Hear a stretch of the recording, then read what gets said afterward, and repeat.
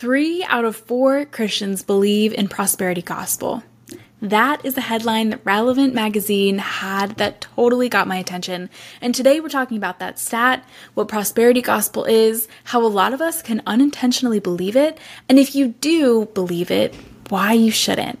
I'll probably do a more in-depth public episode or just share this episode publicly on prosperity gospel soon because it is really hitting for me lately. All right, so here's that stat from the study. A new study from Lifeway Research reveals that 76% of Christians believe God wants them to prosper financially. That number rises among younger generations, with 81% of churchgoers between the ages of 18 to 34 and 85% of churchgoers between the ages of 35 and 49 holding onto that belief. Hey friend, I'm Megan Edmonds, and I am so glad that you're here joining me on the She Lives Purposefully podcast, a place where we are encouraged and equipped in our walks with Christ, in knowing our purpose, and in living purposefully as Christian women. I am so thankful that we get to do this life to seek God and honor Him together. So what is prosperity gospel? Basically, prosperity gospel, and the quote says it here too, is believing that God wants people to prosper financially. It's also known as the health and wealth gospel, but it won't always be called those things. And what you can spot is basically implying that or claiming that God rewards faith with health and or wealth. That's essentially my understanding of the prosperity gospel. And two, I think a big part of that is believing that Christians have the right to health and wealth. So what are some forms of that we're seeing? Often we do see it in the form of financial wealth. So if you give, God will bless you. If you have faith, God will increase your finances. Do you believe it? God wants you to prosper. We also see it with health. I have even seen a quote, and it hurts my heart, that it says this, that healing is the children's bread. This implies that healing and health is something that God wants and has for His children. A very popular teacher, his name is Andrew Wommack, I believe that's how you pronounce it, said this: healing is the children's bread. It's your portion. It's what God has given to you. If you're a Christian, healing belongs to you. If you just meditate, it just gets me so frustrated. If you just meditate on the implications of this for a while, it'd go a long way in seeing healing manifest. You'd just realize, I don't have to be sick. That's exactly right. I will share the link to that article for you in the show notes. So we see it in the form of healing. We also see it in the form of opportunity and plans, that God does want something of yours to succeed.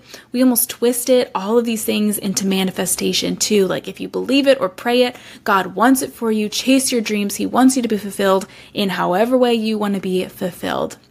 So I was planning this episode too, and then I saw this video about another prosperity video, and it got me riled up all the more, and we'll dive into why a video like this is really important. It's heartbreaking, and it's something that we just have to get straight. So I'm going to explain the video, and then, we have a whole episode planned. So it's, oh my gosh, it's just something that gets me so frustrated, and I will explain why, but here we go. So the video was a woman, maybe a woman, a preacher, pastor, it seems like, and she says this: I am not going to be bothered by the details of how, because a lot of time that's what kills the momentum in our lives. She goes on to mock someone giving the impression of someone saying this: how am I ever going to get healed if the doctor said I can't? And she says it like that, but even more intense. And then she says, who cares? Just believe. She then says, you have to have faith to see whatever it is you want to see. And then she says, if you want to see that baby, then see it. Then she mocks, well, the doctor says that I have a thyroid problem. And then she follows up with, who cares? Just see it. Do you see it? If you can see it, then you can have it. Can you say amen? And I just want to break this down so much, but I know that I have a whole episode of notes planned, so let's just go for the whole episode. But before we do, I will say this. Friend, Life is real. Suffering is real, struggles are real, infertility is real, health issues are real, and God never promised that if you can see it, whatever it is you want to see, then you can have it. Never.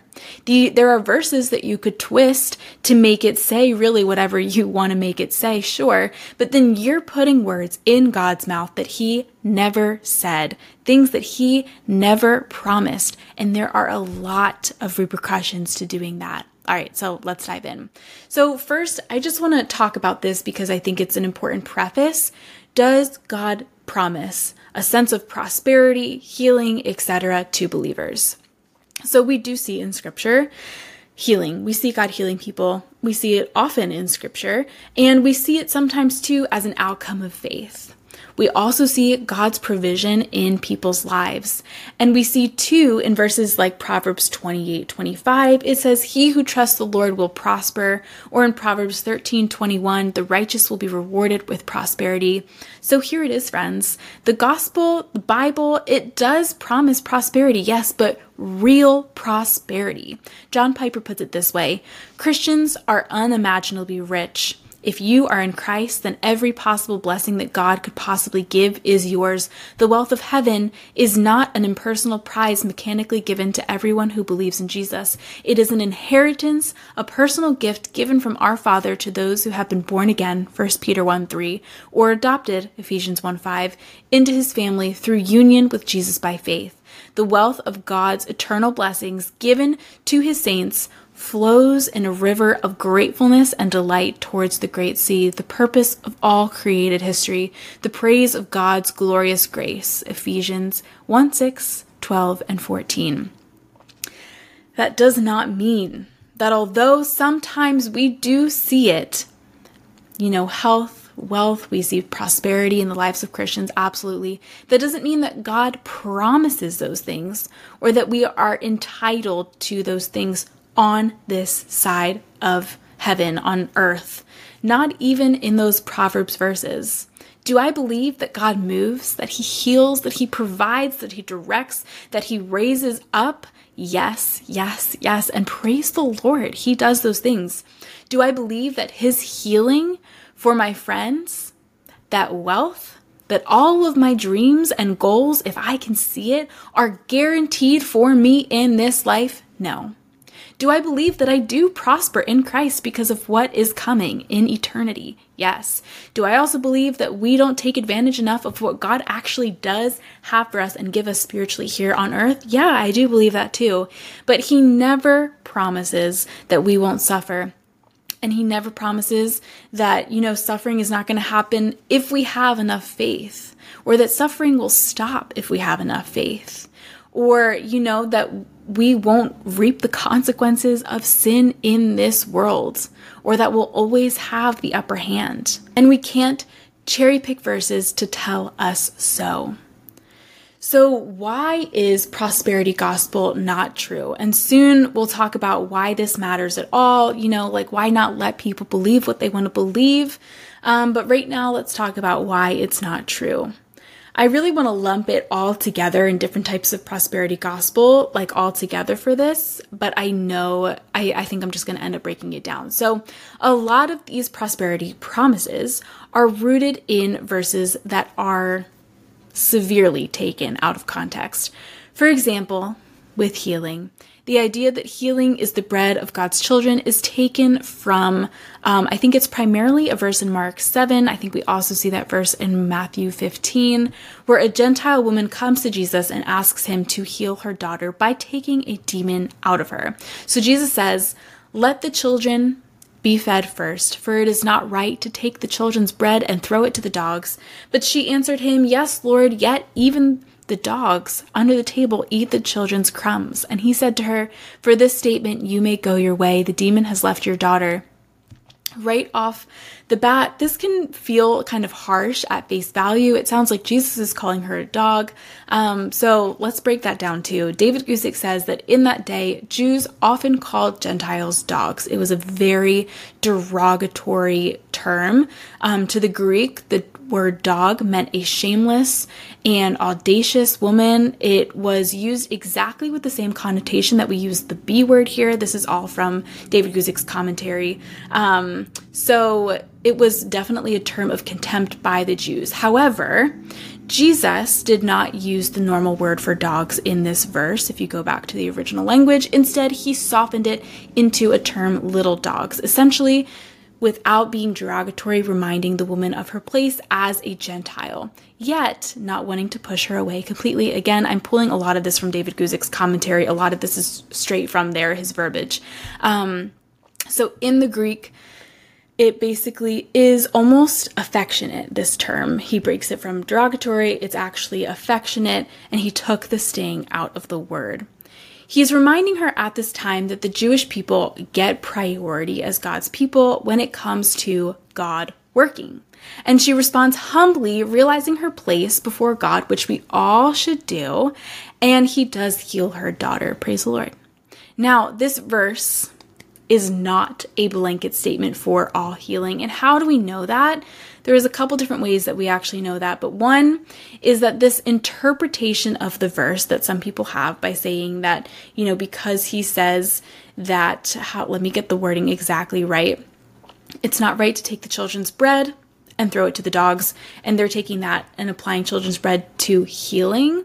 That interpretation of this verse would contradict the rest of Scripture, where God does not heal everyone. It's also noteworthy to say that he's healing this girl from a demon, and Christians can't be demon possessed. So it's not like a general healing. It's very specific to a demonic, like freeing her from a demon, which is, we can't overlook something like that. And, that for Christians, I believe, is a guarantee that we can't be demon possessed. But if we're going to take that, then we need to really realize what he's doing specifically and not just put a blanket over it and say that this is all general healing. Matthew Henry puts it super well. He says this: Christ never put any from him that fell at his feet, which a poor trembling soul may do. As she was a good woman, so a good mother. This sent her to Christ. His saying, "Let the children first be filled," shows that there was mercy for the Gentiles and not far off. She spoke not as making light of the mercy, but magnifying the abundance of miraculous cures among the Jews, in comparison with which a single cure was but a crumb.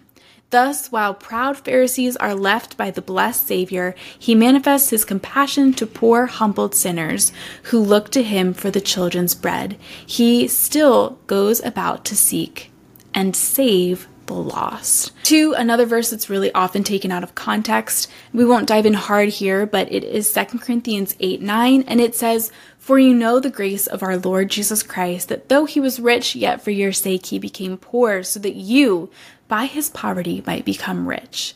Now, in context, if we, don't cherry pick this verse and we go to it in context, the writer is literally had just been referring to a poverty-stricken church who is generous with each other and full of grace. So he is surely not implying that wealth is guaranteed on this earth for Christians.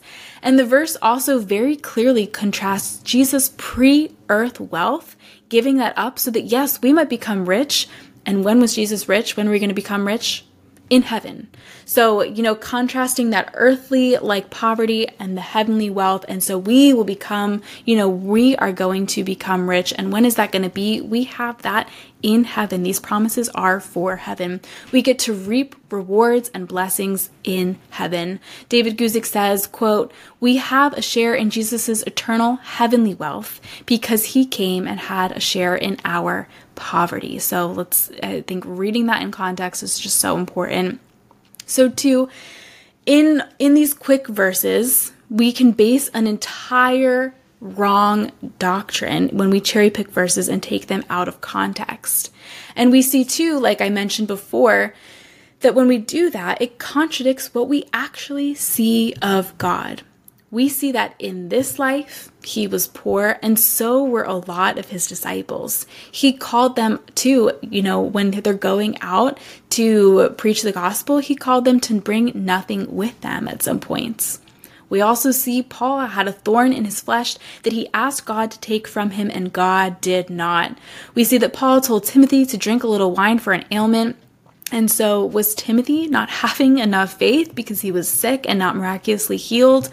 No. In 2 Timothy, we also see that Paul left someone named Trophimus, who is said to be a long-time companion, and he left him there sick and did not heal him. With this whole mindset, was this person, should he have been able to basically be healed if he had enough faith and he could just envision it? Why wasn't he healed himself? And why did Paul not heal him? Those things are not guaranteed.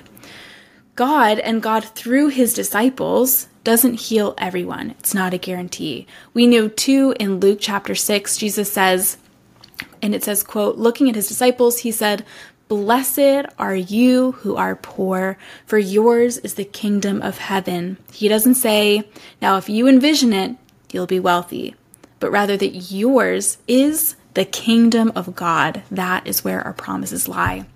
In James 2, we're called not to make distinctions between the poor and the wealthy in the church, which would imply that there are poor in the church.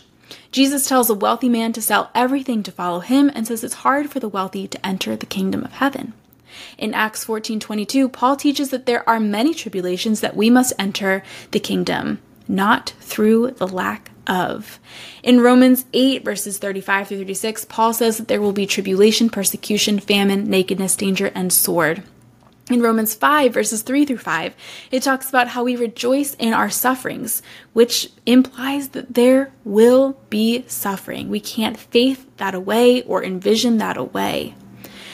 And importantly, we don't see any in context verses. We have all these examples of scripture that kind of contradict what the message is if we take those couple of verses out of context, if we cherry pick these verses and say, there's prosperity. We see that contradict a plethora of verses, but really importantly, we don't see any in context verses that promise worldly wealth or health based on faith to all Christians.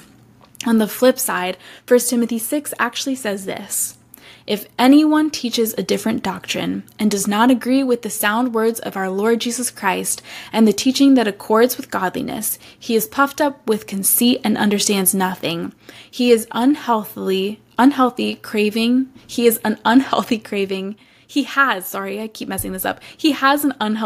for controversy and for quarrels and words which produce envy, dissension, slander, evil suspicions, and constant friction among people who are depraved in mind and deprived of the truth, imagining, that godliness is a means of gain. But godliness with contentment is great gain. For we brought nothing into this world, and we cannot take anything out of the world. But if we have food and clothing, with these we will be content. But those who desire to be rich fall into temptation, into a snare, into many senseless and harmful desires that plunge people into ruin and destruction. For the love of money is the root of all kinds of evil.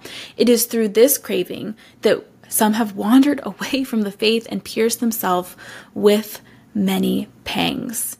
So to think that godliness is a means of gain, is a way to have gain, and that's literally exactly what prosperity gospel is. It's saying that if we have enough faith, then we will have those things. You want this, you can envision this, have faith, and it's yours. That's a means of gain, godliness there. So this is basically saying that this is something that does not agree with the sound words of our Lord Jesus Christ. And then we see in verse 8 too, that if we have food and clothing, we should be content. Now, does this mean that Christians cannot be wealthy and cannot have health and cannot have prosperity, and that the Lord doesn't give those things to those people? Absolutely not. That's what we talked about at the very beginning of this. He does actually give that to a lot of Christians. We see a lot of Christians who have those things, and that is incredible. That's a blessing from the Lord, but that is not a promise, and it is not a guarantee. Is money the root of all evil? No, the love of money is the root of all evil. And so all of that to say is, yes, there are Christians who have health, who have wealth, who have prosperity, but that's not a promise. It's not something that we are entitled to in Christ in this world. John Piper said this, and I thought it was great. Prosperity preaching has a greater expectation of prosperity than is intended for this life. It's intended for the next. So we've talked about, why it's not true. And now I want to talk about why it is important. And this is our last little bit here. All right, Scott McConnell, who is the executive director of Lifeway Research from that original article with that stat we talked about in the beginning, said this: pursuing holiness was never designed by God to be a plan for financial riches. The size of one's finances is not the measure of anyone's service to God, nor relationship with Him. And the same thing can be true about their health, about their opportunities, things like that. This is important to know for a number of reasons, and I just want to go through them quickly with you. One is that it can give us a wrong motivation to pursue God. We desire maybe, if this is our mindset and we're rolling with this, then maybe we desire His blessings over Himself. Two, and this is a huge one, this is why I think these next two ones are why it gets me so riled up. If we are firm in this, it can cause us to lose faith, because if something goes awry, rather when something goes awry, because suffering is inevitable in this life, we might begin to think that God didn't keep His promises. But these are things that He never promised to begin with, and it can completely throw our faith. Two, it can be extremely hurtful to others who are struggling in some way, and can actually cause them, like it can do to ourselves, to be hardened or hurt because of something this prosperity gospel is telling them that God never actually said. We say that healing is the children's bread, right? It's a must. And when they're not healed, is God a liar? Are you saying that they weren't His children? Did they just not have enough faith? Did God fail them? Did He not keep His promise to them? It was a right, it was a guarantee, it's something they're entitled to. Or is it this fake promise that actually was never promised by God? And I'm here to say that God never fails us. He never failed them because He didn't promise those things. What He did promise is eternal life, healing in eternity, being with them now in the valley of the shadow of death, in pain. Two, another reason that this is problematic is that if maybe our whole faith isn't thrown, but maybe if we are in suffering or we're not succeeding, we feel like, that's on us. That's on us for not envisioning it, for not seeing it, for having enough faith. And then we twist the grace relationship that we have with God to an earning favor relationship, or striving for more when God calls us to rest in Him. We no longer listen to God telling us that, faith as small as a mustard seed can move mountains. We say, you know what? No, God, I think you're telling me that I need more. I need to earn. I need to do better. I need to think better. I need to have more faith. This is on me. So that can become really problematic, because then too, again, when things start to happen and we start to feel like, I don't know what I'm doing wrong. I feel like I'm having all the faith. I feel like I'm envisioning this. I feel like I'm manifesting this, and I'm still in this situation. This isn't being fixed. All of these really realistic things. We can go back to that video that I was talking about earlier. I am still sick. I still have a thyroid problem. I still am struggling with infertility. I can't figure out what I'm doing, and now I'm bitter because the Lord is not showing that to me. I am trying my hardest, and He promised, but He didn't. He did promise to be with us in it, but He did not promise that those things would be solved just because we could envision it, and it's so problematic to claim that. Another reason is because truly, ultimately, it can be selfish. It assumes that God is our genie in a bottle because, again, like that person said, quote, that whatever we can, envision, we can see, whatever we want. And I heard that on that sermon on Instagram. Whatever we want, if we can envision it, it is ours. Have faith.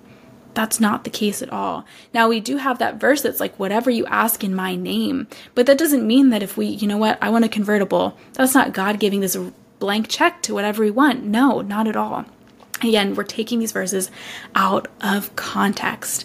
And two, something that's really important, I think, is that when we take verses out of context to have a promise of God that he didn't actually promise us, we miss out on other important and beautiful and powerful promises of God. We talked earlier about how in Romans 8, Paul says how we will go through tribulation, persecution, famine, nakedness, danger, and the sword. And even Paul says when we are being killed all the day long. But that verse also says that none of those things that are going to happen, he understands that it's going to happen, will separate us from the love of God. If there is suffering, and there will be suffering, that we know that God can comfort us. He actually calls himself the God of all comfort, but he doesn't need to call himself that if he's just going to fix the problem. If we can envision it, if we have enough faith, he doesn't need to call himself that. There's no need for comfort if he's just going to fix it. But he calls himself the God of all comfort. And if we're claiming something else, just waiting for the fix, then we're losing sight of, you know what? God actually, he came down and he is with me in my suffering. He is with me in the valley of the shadow of death. He is with me when things are far beyond what I can handle. And he calls me to rely on him, to come to him, to cast my cares on him, to come at his feet. And he is with me in the thick of it. He's with me in the storm. And sometimes, yes, he does miraculous things. If there is no suffering, then we don't need to receive his comfort. And God promises us comfort, and he says it so that we can comfort others, so we can assume that we're going to need that comfort and that we're going to need to comfort other people. And God, too, another promise is that he will comfort us. He also promises us that he will deliver us from things, absolutely, but a lot of times that might look like the ultimate deliverance when we are with him in eternity. It does not mean, it's not a blanket statement to say that whatever I can envision, if I have enough faith, it is mine. That's not what scripture says. He never says it. And false doctrine, believing these things, isn't irrelevant or harmless or, to each their own, whatever they want to believe. Because we believe it, because it affects our view of the Lord and truth, and because we share it, it's impactful. And if it's wrong, it's harmful. It's harmful. And that's why I really wanted to dive into this today. I think it's just so important. I would love to hear your thoughts on this. Again, I think it's so important to say that the Lord has so many good things for us, and he has so many incredible promises for us. And he does deliver us. He does heal. He absolutely saves. He redeems. He restores. There's so many incredible things that he does do for us. But a lot of those things sometimes, those are hopes that we have for eternity, that will happen, because the reality is we live in a fallen world. We as Christians, as believers, live in a fallen world. And so sometimes things aren't going to be totally right here. Oftentimes they won't be. They're going to be flawed, sometimes more than others, but they're going to be imperfect.